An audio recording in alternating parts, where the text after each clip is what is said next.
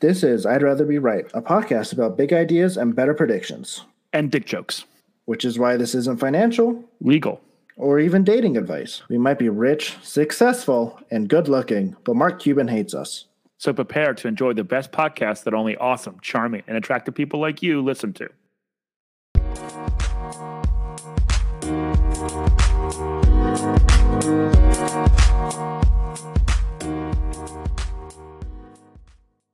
Hello, welcome back to the I'd Rather Be Right podcast with Luke and Nate. It is Thursday, March 10th, here in very cloudy Albuquerque, New Mexico. Nate is somewhere in Peru, I think last I heard, chasing some gold that he heard was out there because he's going to use it to prove to all the Bitcoin haters on the internet that gold isn't worth anything. And it's not really useful because if you can just go down to Peru and find it in the river, who wants to use that as money? Sorry. Anyways, Nate, how's it going? It's going pretty well. Yeah. That's what I was doing. Actually, weirdly enough, remember my trip to Puerto Rico and the cruise? I went to Aruba. So I went to Aruba, and there one thing they did show up. So Aruba, there was a gold rush to Aruba at one point. They found some in sort of what's now the national park. They'd been looking for a while. You know, obviously the pirates and everyone else, and all of the Spaniards and whoever else was trying to conquer down there. And they finally found some. And so and it's right near. So basically, they had a big giant volcano a long time ago that blew up and created Aruba, right? So they have a bunch of lava rocks, and they found it near the national park. Well, the lava rocks are also near the national parks. They built a smelting factory to melt down all the gold, and they used the lava rocks. And interestingly enough, they did a lava, and it's right along the kind of right near the coast. So weirdly enough, if you were like driving, basically if you're sailing by on a sailboat as a pirate, it would blend in with the background. So the idea is you wouldn't see the smelting factory to be able to attack it. But also there was a bunch of jagged rocks right along there. So like if you tried to, you'd also run your ship ashore and ground it and destroy it. So it was designed like the right spot to be his camouflage. And then the lava rocks could also, from an engineering standpoint, withstand the heat of the smelting factory to burn down the gold. So I was down there. I was listening to this, and I was like, I'm thinking from a Bitcoiner perspective and like from a monetary perspective. I see the security in two forms. They put the location so they would run aground. They also use the camouflage, right? That's security, just like our proof of work is security, right?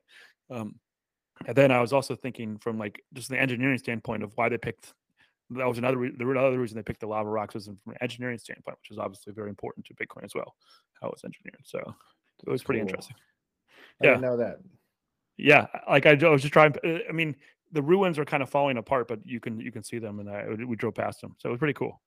So randomly enough, that's my gold story from relatively recently. I thought you just come up with a random thing. Because I was just arguing with someone on the internet. Person thought I was like, "No, Bitcoin sucks. It's all about gold." I was like, "What are you talking about?" Of all the things, gold. Like, first of all, gold has more in common with Bitcoin than it does fiat. I don't know. That was a whole thing. So, yeah. Glad we got a story out of your trip there, though. How was it? You didn't tell everyone how it was. Oh yeah, time. I didn't have time. It was fun. A lot of fun. I actually really enjoyed it a lot. It was interesting. So like I did Old San Juan like 2 days before, then I jumped on the cruise, and the cruise was just nonstop drinking, nonstop partying. Like it was a lot. Even I was just like, okay. By the time I was done, like I got off and we did Old San Juan for 2 days at the end too. I did it for the 2 days in the end. I'm so glad I had those 2 days built in, or I would have had to go right back to work almost exhausted. Instead, I just kind of bummed around Old San Juan and did a lot more. I did a lot of the free walking pass up there to see all the city, and just sort of bummed around, had a few drinks, and read a lot just to kind of recoup from all the nonstopness of the trip. Cruises are crazy. Just unlimited everything is just a lot. It was unlimited booze, unlimited food, and then I had a port almost every single day. So it was 6 days out of the 7 days, and 6 ports. And I think I got off aboard of 5 of them. I skipped one of them and stayed on board. There was one day it was a very short one. It was like 7 a.m. to like noon. And so I have trouble getting up even normal time in a reasonable hour to get off that ship and do something. So it's just like that day I just treated it like a at sea day. All the other ones were, most of the day. So I could get up and I would set up my I'd buy the excursions that were started around noon or so. 'Cause that was about when I was fully aware of the world. Just living that party lifestyle on a cruise ship. Yeah, yeah, it was fun. I really enjoyed it, but yeah. That's awesome. I haven't been on a cruise in many years. I don't know if I ever will go on one again. I've been on so many at this point. I'm like, you know what? What's the point? What's the point? What's But the free beer and free food. Yeah, I don't know. I don't know. Yeah, I mean, I've been on a lot. I've been to Alaska. I've been down to like South America, like Belize and stuff, and a couple other ones. And just like, man. And after COVID, I'm just like, I don't know if I want to be packed on a hotel in the middle of the ocean, like I mean, with if you're COVID and Russia. I don't know. they took it pretty seriously at the time. I assume they're gonna take it less seriously as it goes on, but yeah, I was fully vaxxed. I was double boosted because I got the COVID. I got the J&J and I lied and said I was never said I was never boosted to get a Really? second boost. Yeah, because I was J&J and J&J like looks terrible against Omicron, and I was just like, if I want to get on a cruise ship, so How did 10 you lie? days. I had to. So basically, the second time when I did go to get boosted originally, I forgot my card, my vaccine card, and they rebuilt it. It was Oh my both god. times it was through the Alexandria County, so they could look in my records and they rebuilt the card. So I had my old card, and I went to Ah. CVS. In fact, they did ask, "Do you have? Are you immunocompromised?" I go, "No." Just want it? Like, yeah, okay. And I think so. I think they actually did look at my record and notice they just didn't care because the thing is, immunocompromised. I'm pretty sure are already authorized by the FDA. So it's like if the immunocompromised can handle a second dose, then I should be able to handle a second dose. Yeah. And also, San Francisco Health Department has already approved it before the FDA for J&J Yeah. recipients. And then all these infectious disease experts were like, if I had the J&J, I'd get boosted twice because it probably should have been a 2-shot regimen in the beginning. Anyway, so Yeah. It was interesting. I learned about like the different like I don't know what the right word is, well, maybe like the load of the whatever the vaccine is, and like how like they were all different. Like Moderna had like 300 whatever units, and Pfizer was like 100 units, and like J&J was like, I don't know, like 55 units. I was like, oh wow, so like these are really. I got the Moderna all 3 times, so I was like, oh, I was like, are you just guys trying? It's like they developed theirs like to the limit of like what was safe. They're like, yeah, we just like went to what was safe, and then just like one notch down. And I was like, that's what you gave me? Dang, yeah. dude. Also, the boosters are half doses. That's the other thing. So it's not exactly Are that they? risky. Yeah. And then I also I had COVID, so Yeah, yeah, you have whatever COVID. now. I haven't, so you lost that one. I You did lost lose that that. one. But And I but didn't you even got go on a you cruise. but you nailed CPI out of the gate, and it's up to 7.9 today. I don't know if you saw that. So Damn. CPI skyrocketed. You know how you were thinking, oh, it might go higher, then it'll come down Yeah. lower. I was thinking it might go lower a little bit and then skyrocket later. Here's the thing: I think we're gonna get the worst of both. I think it's just gonna skyrocket Just for gonna like keep 3 going. years. Yeah. To be fair, I didn't Or- actually think like Russia, like I didn't factor in Russia invading Ukraine. Like I know we predicted that one correctly as well, but I didn't like actually factor that into my inflation prediction for some reason. I was like, yeah, it's fine. Well, some Like part of it, that I won't think happen. the thing we didn't really factor in, I think, was the part we both got wrong, which is that Ukraine would fight really hard, and therefore Yeah. Western Right. sentiment would change very, very quickly, and we'd cut Russia out of SWIFT and everything. I still believe that if Russia had just run through Ukraine like everyone expected, that never would have happened. Like they That's would have never gotten true. kicked out of SWIFT.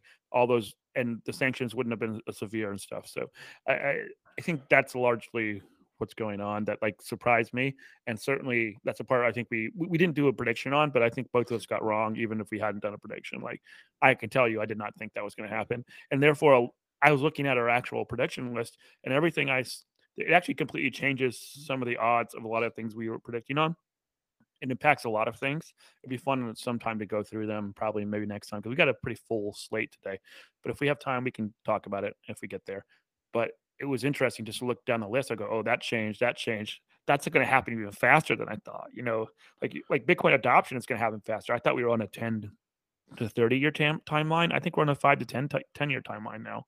I think it's much Well, that's a good faster. segue. Did Biden come out with his? I saw he's saying something about creating a digital dollar, Okay. which I still don't understand. But Yes, I will definitely jump into the EEO for 1 second, but real quick, for those of you watching the video, you might see that I'm not at my normal spot. I'm at my sister's. I'm watching the dog. I can't have it at my apartment, so I have to stay at my sister's.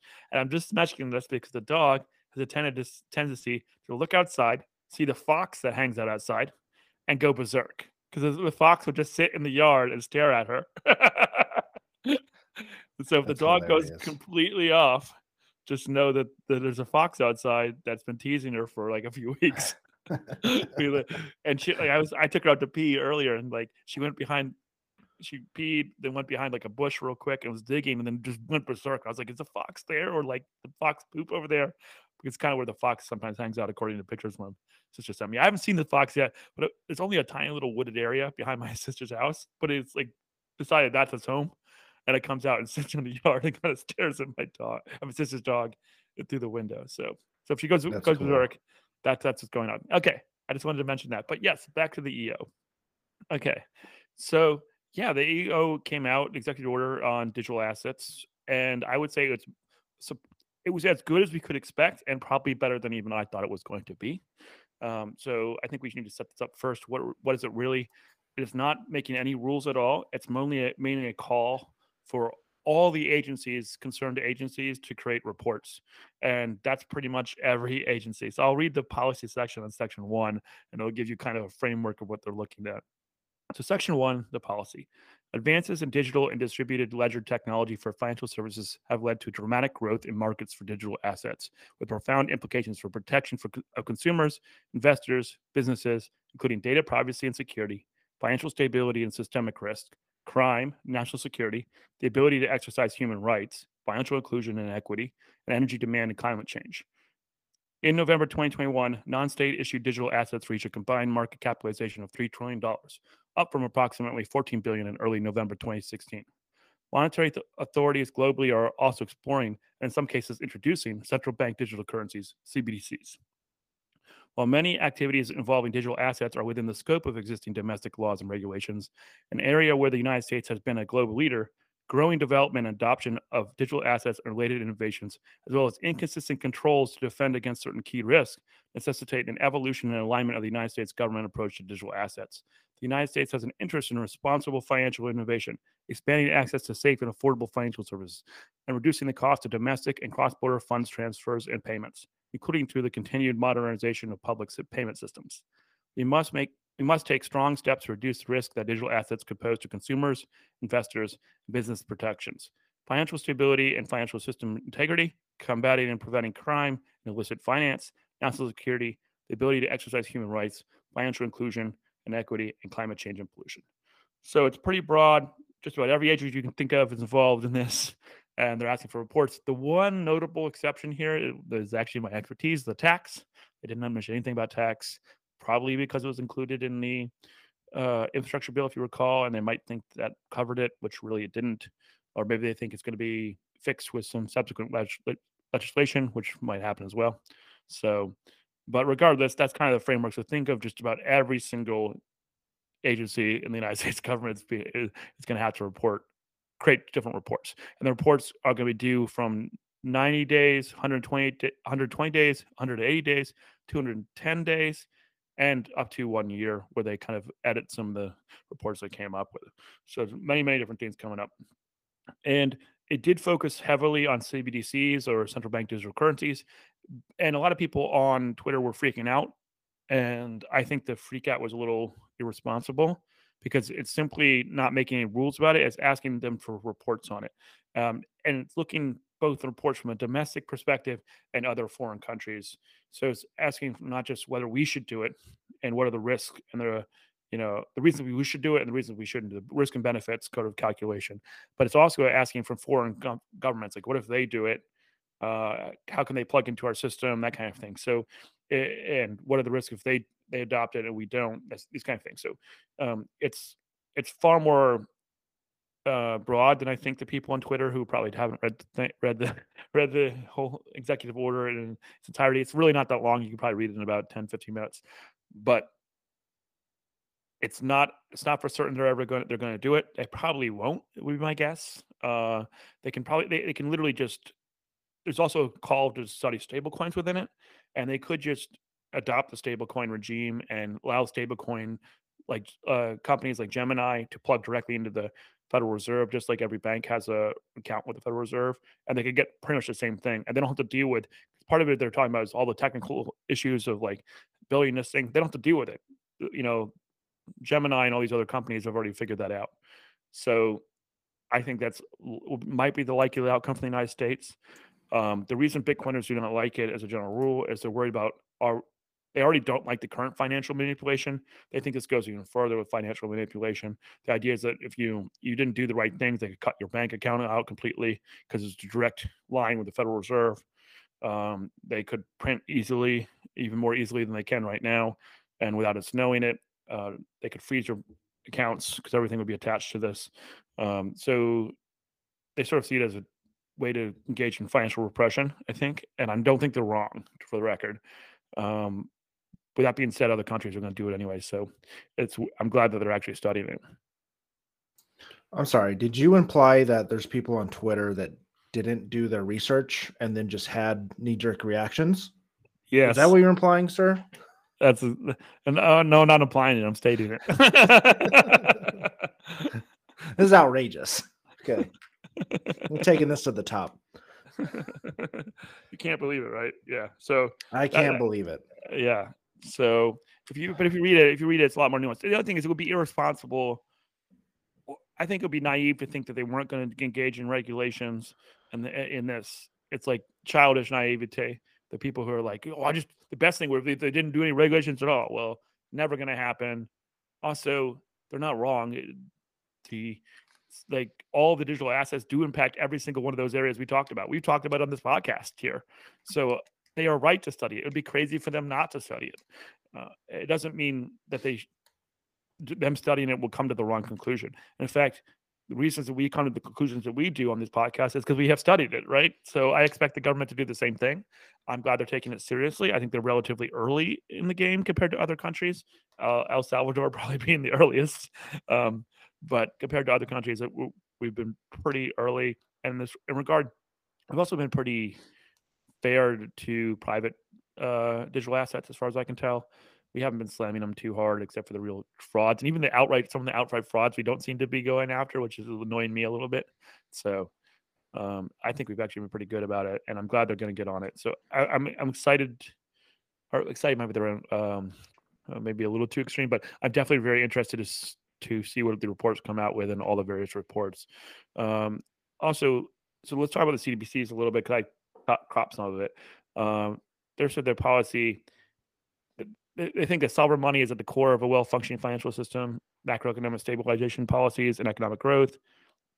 And so that's mainly the reason they want to research it, for all of those reasons. They're seeing, they said my administration, meaning Biden's administration, sees merit in showcasing United States leadership and participation in international fora related to CBDCs and in multi-country conversations and pilot projects involving CBDCs.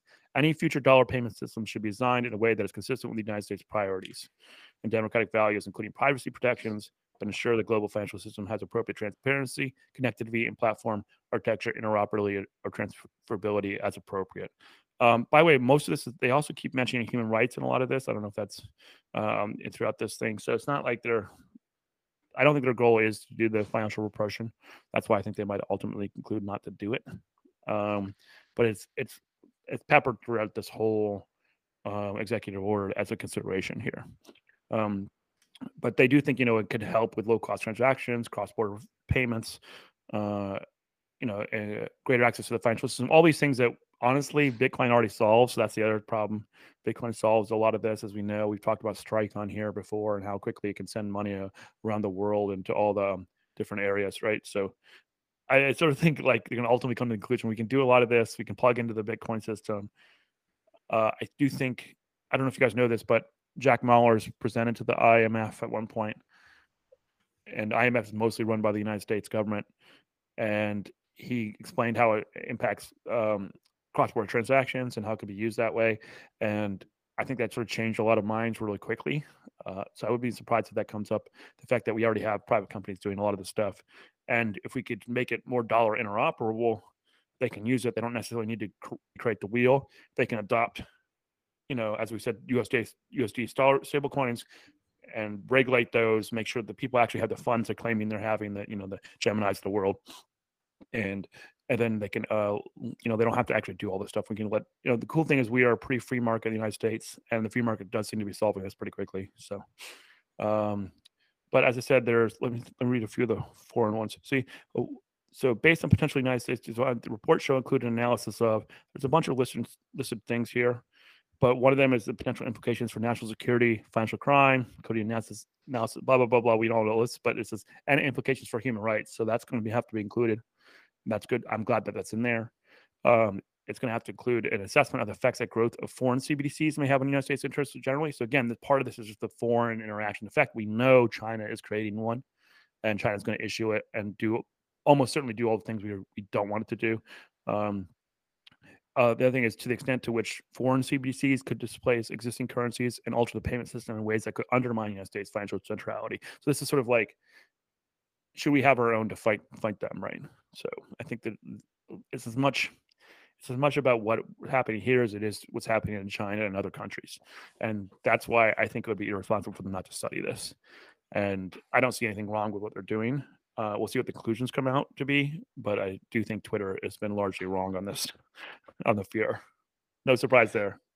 Yeah, no surprise there. So just to summarize, maybe in layman's term, essentially Biden has directed every department, that might not be the right word, bureau or whatever section of the government, to study cryptocurrencies, stable coins, all of these things, and to find, hey, where do they fall on the metrics, human rights and our security and freedom and all these things, to study those things. One, because obviously it's a big thing going on in America, and they already do tax it, but they're going to want to tax it. They probably see it's going to get bigger. So how do we integrate it? But also he's probably worried that, oh, hey, well, we have the petrodollar, right? And cryptocurrencies are getting really big. And if China comes up with their own cryptocurrency, does that threaten our monetary security, our fiscal policies in any ways? Do we need to create one as well? Is there opportunity there? So he's just saying, hey, everyone, IRS, I want you to look at it from your perspective. Defense Department, I want you to look at it from your perspective. Economic Department, I want you to all look at it from your perspective and then come to me and tell me, what are your findings? The Treasury Department's involved, IRS is not, but other than that, yes, you've nailed it. I mean, it's pretty much that. FBI, almost, I think there's Department of Defense in there. There's pretty much every agency you can think of that could possibly have a stake in this, and that's a lot of them, because it runs finance to cybersecurity to, obviously, we know it's been used for ransomware and for terrorists. So there's a lot of talk about the anti-money laundering laws, how can you control this? We've talked about this here, KYC laws, which is know your customer laws. So yeah, I do think you basically nail it. That's the concern, and that's the concern with the CBDCs. But there's a bunch of other stuff in here, and one of the most things I'm most bullish about, I really want to read it. So they mentioned the energy and climate change. We've had this debate: does Bitcoin proof of work use too much energy, and is it good or bad for the energy?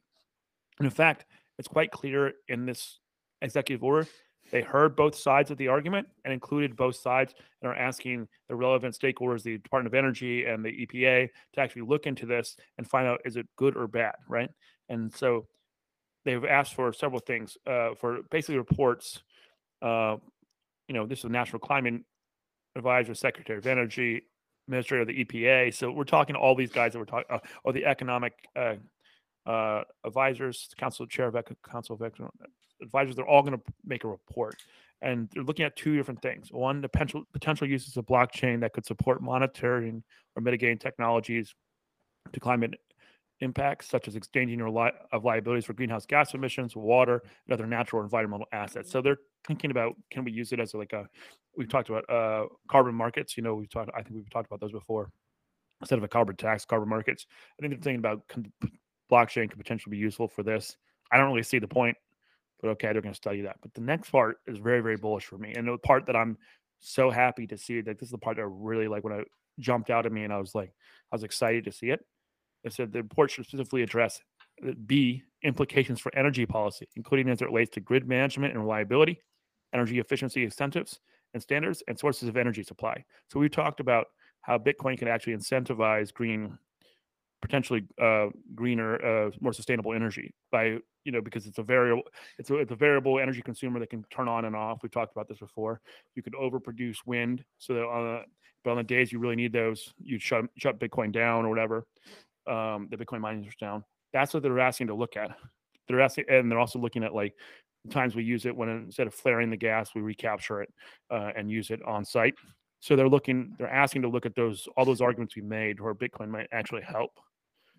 Obviously, Bitcoin mining proof of work might help us transfer to a greener and healthier energy, and also the grid reliability, right? So Texas is a good example where they overbuilt now and are now having Bitcoin miners, so they can hopefully when they have the high consumption days, Bitcoin miners can shut down and they can provide enough energy to everyone.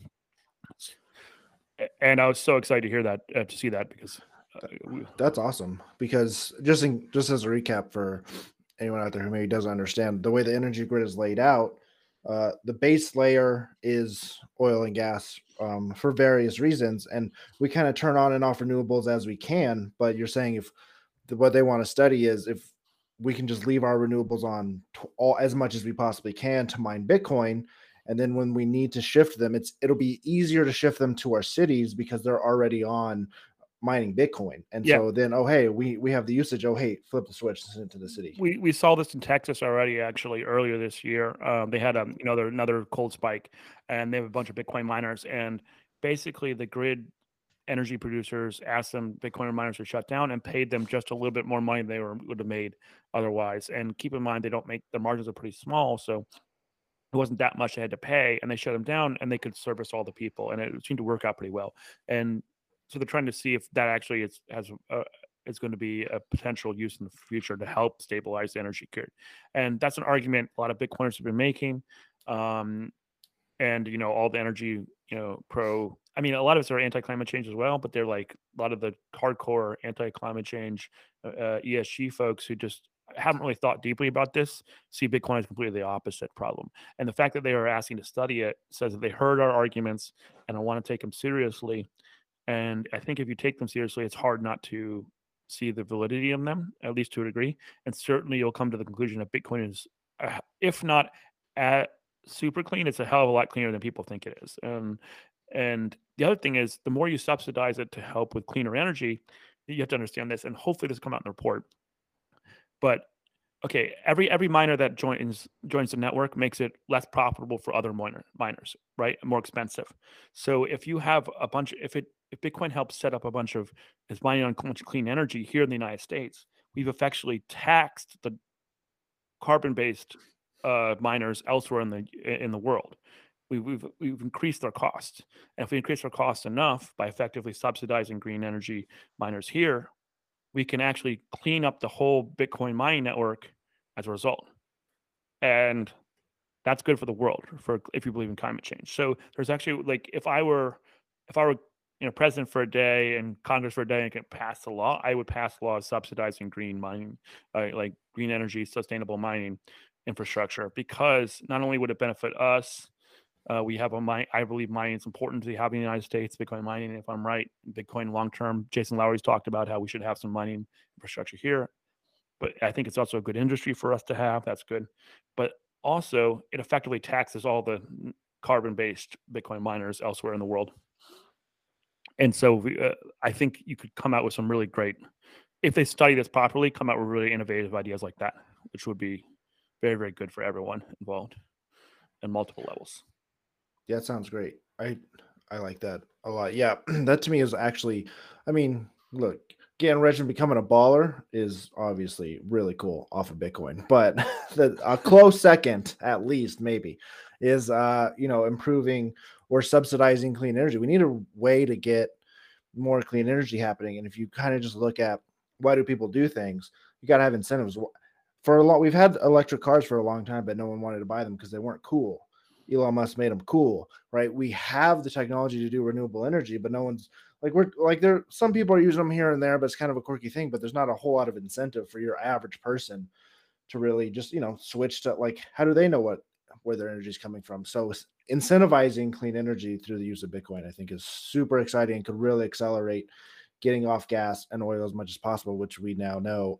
We've not now know, we have known it, but it's better to be energy independent with all the sunlight and wind we have here. Like, let's go. Yeah. And I think you and I have talked about it many times. Definitely, I think both of us agree we should go as fast as possibly to clean up our grid.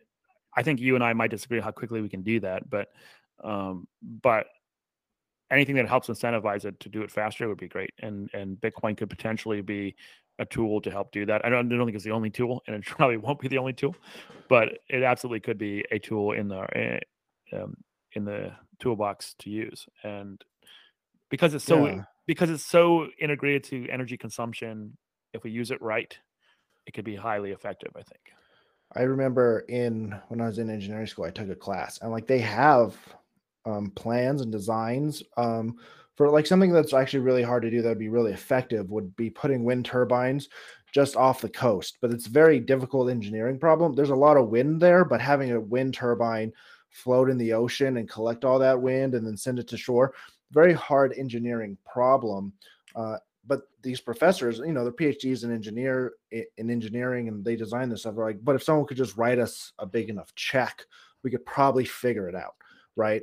And I think Bitcoin could be that big enough check, because now if you run a large Bitcoin operation, as you said, trying to tax the people who are using dirty energy as opposed to clean energy, because if you're running a Bitcoin operation, you can come up with a more efficient way to have solar panel. You can come up with a more efficient solar panel, your costs go down, so your profit goes up. So now you're taking this incentive and putting it into renewable energies, where if we can funnel some of this Bitcoin money into building better solar panels, maybe I can make more money, right? And the same could be said for offshore wind turbines or underwater turbines. The oceans can also spin turbines as well. And there's a lot of these solutions that we have that no one's really just written a check to make it happen, because the incentive just hasn't really been there yet.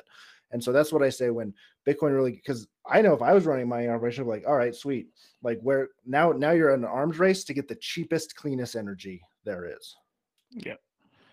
I don't know if you know this, my brother actually, his bachelor was integrated science and technology, which is a special degree in James Madison, JMU, not GMU. And the idea was they kind of saw a need where a lot of the science degrees were separated from the engineering degrees, and they wanted to integrate them a little bit more. And so you could do kind of half classes, and it was relatively new at the time. But his whole they kind of do like a project rather than like a thesis kind of idea, and his was on wind energy of all things. So this is back in the day. So a lot of it's evolved since then. But he was pretty active in like scouting all the Virginia spots where you could have effective wind turbines and stuff, and researching whether or not it would work outside of the offshore wind areas. Specifically talked about New England at one point, I think, because my family grew up there and lived. So a lot of it was going to be doing on Buzzards Bay off of Martha's Vineyard, which is sort of where both sets of my grandparents lived. One on Cape Cod and one near New Bedford. So that was discussed a lot. And another thing is, I have a friend, Charles Hernick, who works for Krebs Forum, which is the Citizens for Responsible Energy Solutions. So it's sort of right-leaning guys who are trying to address environmental issues and climate change, etc. So they're more right-leaning, more like carbon markets rather than carbon taxes, that kind of thing. But sort of think I think they had think Arnold Schwarzenegger, how he cares about the environment, and those Republican, those kind of Republicans. So at some point we should probably have him on. It'd be interesting to talk to him. Arnold Schwarzenegger? We should. Yeah, I'll give him a call. Well, him, yeah. But let's start with Charles. I think Charles might be easier to get. Yeah. But if we can get Arnold. Yeah. I'm not gonna say no to that. Right, yeah. Arnold, fuck off. Yeah. Well, I got Arnold on the phone, bro. Yeah, we don't want him. Get out of here. You're a Republican. No, he's awesome. But yeah, it would be interesting to have Charles on it. And talk about, we have him talk about energy issues. Actually, I sent him the screenshot of that bit of the executive order, because I've been telling him for a while they should understand the energy implications of Bitcoin.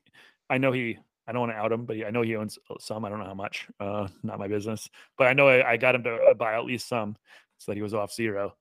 And I'm like, it's time. You need to learn this, because the executive order, I've been telling him for a while. I was like, now the executive order is focusing on it. And I think it's the kind of thing Chris Forum could get ahead of, because it's very right. Bitcoin tends to be more right-leaning, I would say, than left. There's certainly left people in it. Quite a lot of progressives own it, which surprises a lot of people. But from an energy perspective, it tends to be more right leaning, I would say. So Yeah, I mean, the president is signing an executive order that I think, well, for one, obviously, millions of people, I would assume, are hired at these agencies and are going to be involved at some level on studying what's going on now with cryptocurrency. So that's just going to make it already more serious topic that more people are going to understand and know about, but also think tanks that are attached to the government, people who want to build businesses that get government funding or do government contract. Like this has wide sweeping effects for millions, tens of millions of people at least in that might not be in the crypto space that are now gonna have to take the crypto space much more seriously. And so I think we're actually start seeing some of the conversations change around these things where people are like, oh, you people are just playing with World of Warcraft money. Now it's, oh, this is a serious financial instrument, a serious technology that we actually need to understand for our business and our economy. yeah, actually, let's talk about that for a second because I don't get I made that clear.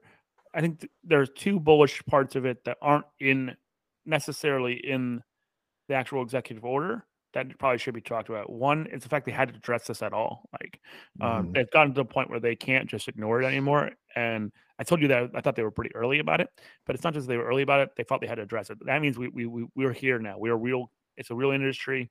You can't just ignore it. You can't. We're not a pet project anymore. We're going to have real financial money coming in pretty soon. It also made it very clear they're not going to ban it anytime soon, and that's the other bullish point, right? No, Bitcoin's not going to get banned. Sorry, guys, cryptocurrency is not going to get banned. It might get regulated, but their goal here is to regulate it in a way that allows the industry to grow. And so I think if I were a investor, like at a large head, like maybe not even the hedge funds, probably the more like retail investor guys, I'd feel a lot more comfortable putting money into Bitcoin after that EO. Like if you read the executive order, like you're pretty good. And then uh, there's no reason to believe these reports are going to come out really negative, but within the next year, they're all going to be out and we're going to see for sure. So it wouldn't be surprised if you start seeing some money come in now, a lot of money come in after the reports kind of conclude, yeah, we're not going to ban this. We're going to find ways to try our best to track illicit funds and stuff, but we're not going to ban it or anything. And that's going to make a lot of money that's been wanting to be involved in Bitcoin but scared of the regulatory issues feel a lot more comfortable after the executive order and really after the reports confirm that. So And it also sets up a game. I don't know if I really want to use this term, but almost a game theory. Because now, if you are rich and you are looking for a new investment opportunity, the government is going to do this research, right? So you can get ahead of that and do your own research, yep, and then know and kind of assume probably, oh, the government, this is what the government's going to figure out, and then get ahead of that. Because a lot of people are still like, oh, well, we'll wait and see what the government says, but you could hurry up and do your own research and then get in now, right before the government comes out and says, actually, there are some very valid uses for this stuff. We're going to keep, yeah. we're not going to ban it. We're I going mean, to keep using it. We're going to keep studying it, et cetera, like et cetera. like we did our own research and we trusted that the government would come up to our same conclusions, right? And now we have Right. evidence that they're required to consider our arguments.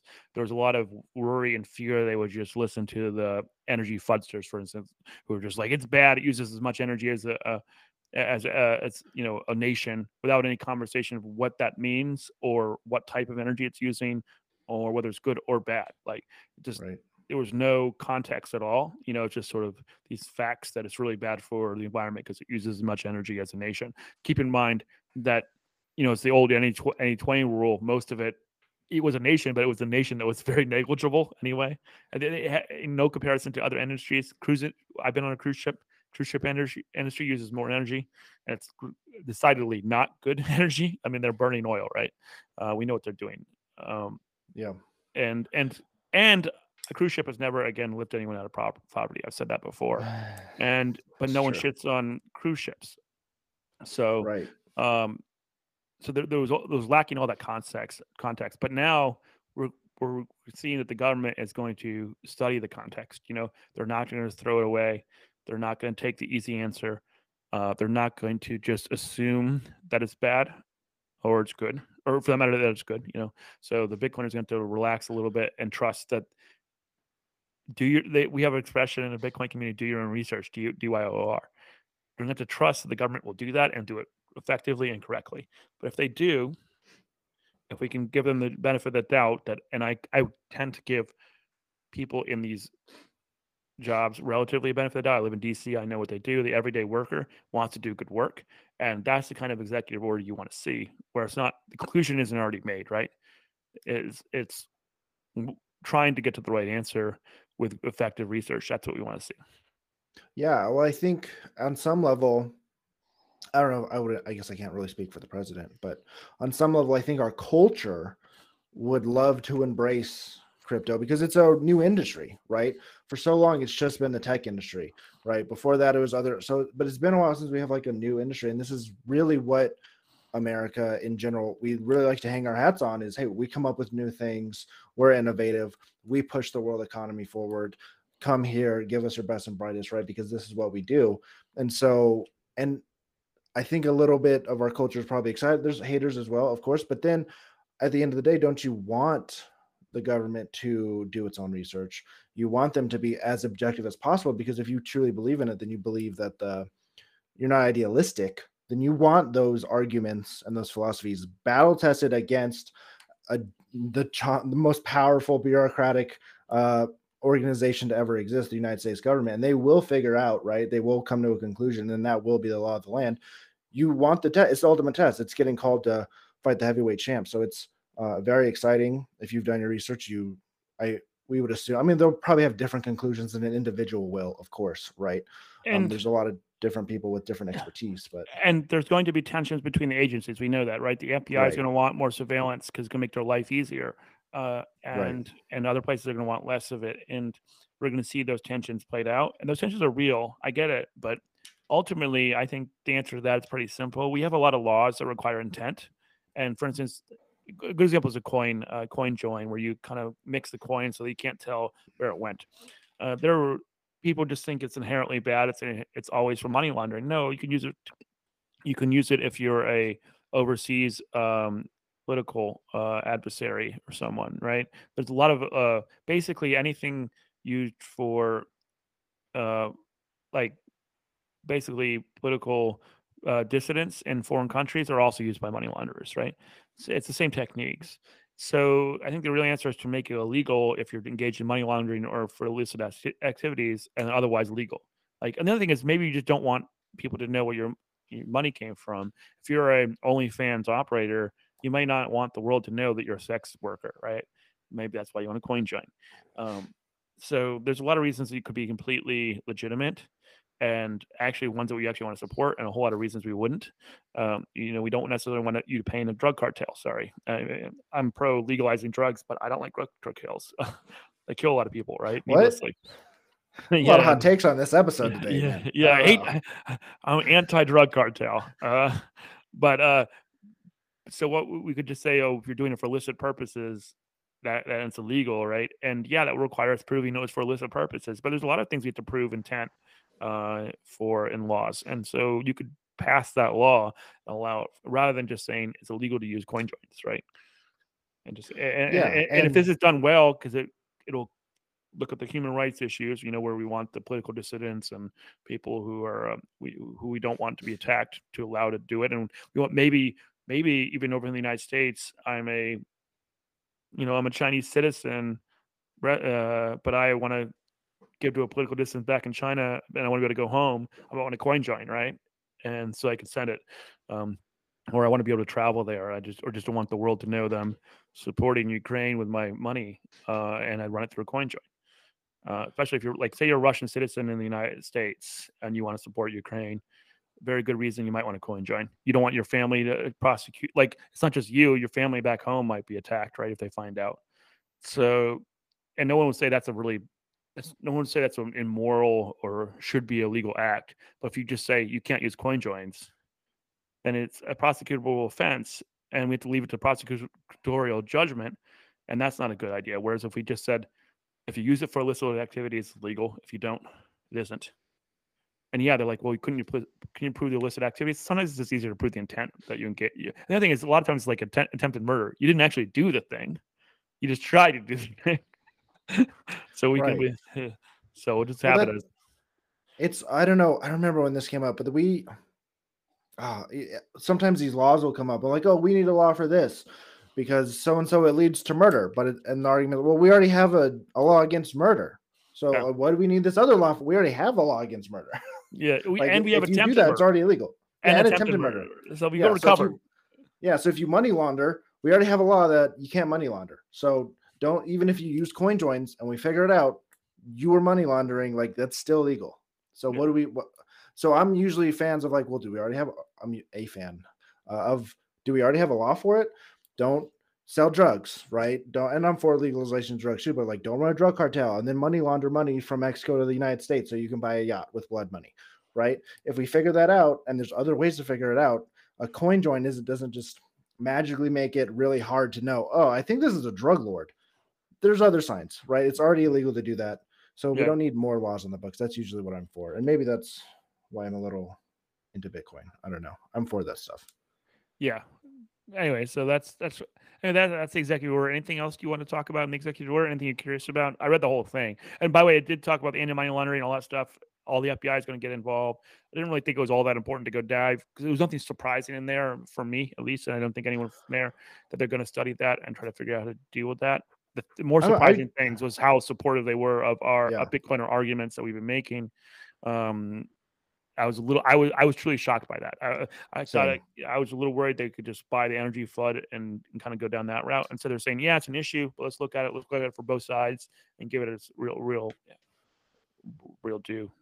Yeah, learning that the executive order is essentially, hey, let's do our own research. Yeah. I'm shocked. I thought it was going to be like, hey, you know, if you do it over, I don't know what I was thinking, but I was dreading it a little bit. Like, oh man, what is this going to do? Like, this is going to really hamper the growth of Bitcoin. It's going to just make it a pain in the ass. Like, oh, maybe they don't make it outright illegal to own Bitcoin, but they're like, look, you really use, you're not going to be able, don't use it to pay your tax. Don't use it to, you know, buy a house. Like, oh man, that's really going to, but so saying that they're going to use their own research, do their own research. I'm pleasantly surprised. I was dreading it a little bit. So I'm pumped. Yeah. I was definitely pretty bullish when I was done reading it. I was just like, okay, I feel pretty confident that we're not going to just get the rug pulled on us on this one and have to have a real fight. We don't have and if we can trust the government, and in this regard, I think you can, to really do the research and take it seriously. It's going to be hard to ignore some of the arguments that we've made and come out to the conclusion that Bitcoin is inherently bad. So, look, Epstein coin is probably screwed, but Bitcoin is probably going to be good to go. Yeah, there's a whole lot of scams that are probably going to get nailed, and that's actually good for Bitcoin, I think. There should be more prosecution of a lot of outright scams. Like Ethereum, for instance, not a scam. A project I don't necessarily believe in as much, but there are outright scams on this, and we know that, and they all should be prosecuted to the full extent of the law. Absolutely. And I think right now, I wanted to mention this earlier. Yeah, there's a lot of, you could say, oh, there's a lot of scams going on. There's a lot of money laundering going on with crypto. But I do believe if the SEC and the FBI and some of these other government organizations actually do their job and prosecute some of these extremely high profile cases like Jake Paul, for example, who has scammed $2 million from his followers.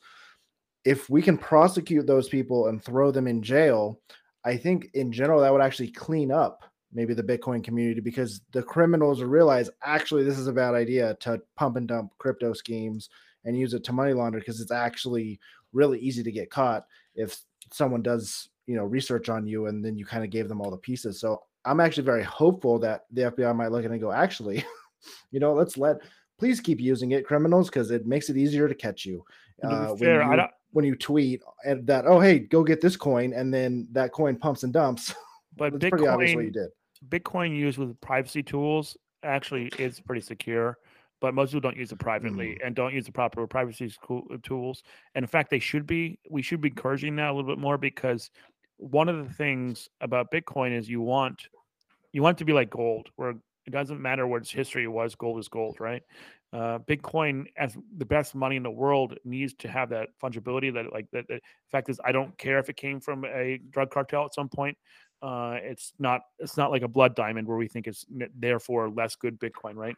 We don't want to destroy that, and I do want the government to hopefully understand that the best money in the world needs to be equal to everyone, like gold, and that we don't care about its provenance, unlike blood diamonds and other things. So I do think we need to support that in Bitcoin, but understand that's like there are other ways to catch money launderers besides just we don't need to just make just because it's easier for the FBI does not justify making it illegal. Let's put it that way. You know what I mean? Like our job, like sometimes it's difficult work to be a detective or an FBI agent, and sometimes it actually takes proving things. And I'm sorry, and that's the way it has to go sometimes, right? We have the whole. It's better to have 10 guilty men go free than one innocent person go in jail. It's very similar, you know. It's sometimes better to let some drug cartels successfully use Bitcoin than not let any political dissidents use it either.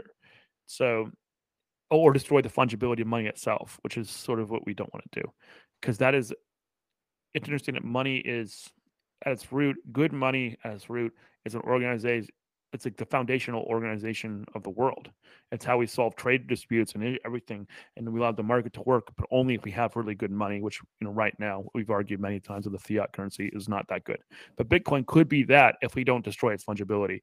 And one way to try to do that would be if governments attack that, just by making its use is illegal anytime you try to obscure where your money is going or whatever. Or if you got it from a drug cartel, you can't put it on an exchange, no matter the fact that it may have been 4 transactions ago and you had no idea you got it from a drug cartel. Right now, if you're taking money from a drug cartel, chances are it if you're the direct interactor. Right, that's illegal, probably, whatever, unless you were maybe fixing his toilets. I don't know. There might be a legitimate transaction there, but good chance that if you're using cryptocurrency and Bitcoin and you got a payment from a drug cartel, it probably wasn't for legal purposes. So let's assume we probably have another thing we can prosecute you for than just using Bitcoin.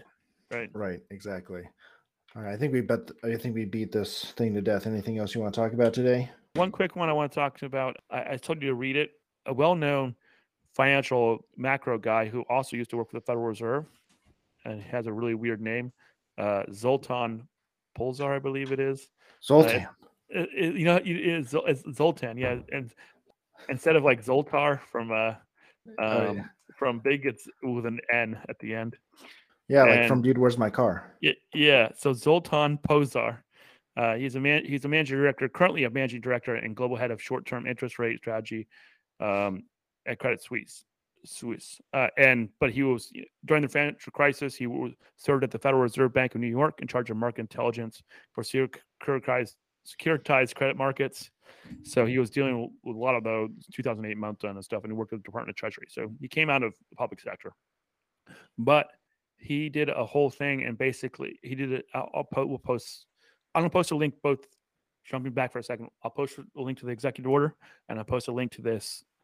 This one will probably not last because I think it's from someone. It's unclear to me whether or not it should have been posted if someone posted it. But his letter to his investors, and he was talking about what happened when we kicked Russia out of the SWIFT network. We talked about it a little bit last time, and he basically said the same thing. I said it was the end of the U.S. dollar system.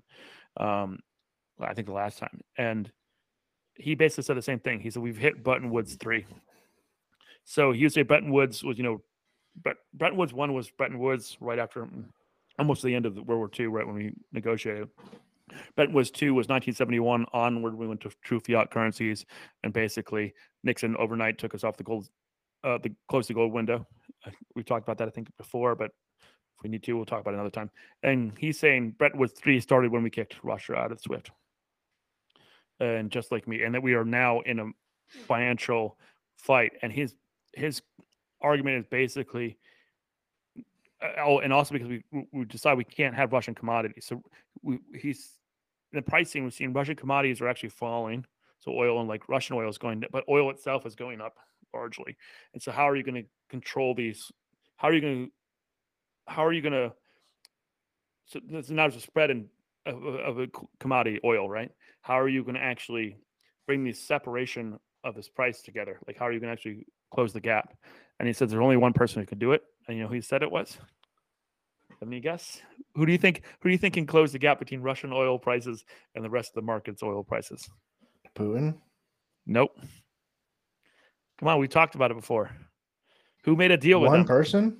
No, one government. One government. Yes. Oh. Xi Jinping. You said one person. China. I was like, Putin's the only one strong enough. So yeah. Oh yeah, one government. Yeah, Xi Jinping. One government / one person. It's China and Xi Jinping, right? And he said basically they're the only ones who can reconcile this gap in commodity pricing because they can print CNY and basically do what we did, or they can sell the U.S. Treasury bills to finance their buying of Russian oil. Either way, not good for us. He said yuck both times. He's like, yuck, yuck. And he's like, who's the big winner? And interestingly, he walks through this and he has one final conclusion to the end, and I'll drop that in a second. And you can probably guess where that one's going. But he almost doesn't walk through why, which is interesting. He just kind of says it's good for it. But the one thing he says he's looking at investing in is shipping freight rates, because his point is you're gonna buy a bunch of cheap oil from China. You're gonna use as much as you can, but you're gonna need to store it somewhere, possibly ship it to sell it again later. What are you gonna need? You're gonna need boats. You need ships. Ships are already congested. We know we've talked about the supply line chain issues already. He goes, now you're gonna be like hiring a boat just as a place to store oil, and so shipping rates are gonna go up. So he said he expects freight rates to go all the way up. That was a big winner. And the other big winner at the very end of it, he says in one line, and doesn't really explain it. He goes, after this war is over, because he's basically arguing that we're in the monetary war. We talked about this, I agree. And he goes, and Bitcoin, if it still exists, then we'll probably benefit from all of this. So that's the other big winner. So it's worth a read. It's pretty. I mean, you kind of have to, that phrase going, so you kind of know the conclusion now. You kind of add it together. There's a lot of things you might have to Google if you're not used to monetary conversations. Feel free. He uses like, for instance, PBOC, little o, which is People's Bank of China. So he uses a lot of acronyms. It doesn't explain them, which is, makes it not necessarily easy for the average person to read. So you might have to be Googling a little bit, but trust me, you guys, if you're smart enough to listen to the podcast, you're smart enough to understand it. You may have to Google some acronyms to understand what he's talking about, but I would tell you to read it. I would tell you, Luke, if you haven't read it, I would definitely tell you, but everyone else should read it. Send me a link I can actually read it from, because the last link you sent me, I couldn't open it. Yeah, it's a weird link. It's like a short URL or something. So I'll try to get the better link in the show. And other than that, I don't really have anything to talk about, except at some point we should go through all of our 2022 predictions to see how they change. I think it could be a fun podcast. Yeah, let's do it. I don't think we need to do it today, but we should do it at some point. And guys, if you guys you guys want to make your own predictions and your own ratings, let us know your own percentage guesses. Ryan has sent us through text. We probably add them. That could be fun. We can add, so we can add a fan level one for any of the ones that you guys answer. If you guys want to do that, feel free to reach out to us somehow, and we'll add it to the list. See how close you guys are. It's fun to track it. I mean, it's weird to be held publicly accountable, though. So, but it's kind of cool. It's good for you. It's good for you. Makes you straighten out your bullshit. So I think we'll see you guys next week. Thank you for tuning in. If you're on YouTube, hit the like button. Subscribe if you're on Anchor. Subscribe, rate, review, Spotify, iTunes. Leave us a review. We need it all. We appreciate it all. Thank you guys so much. We'll talk to you next week.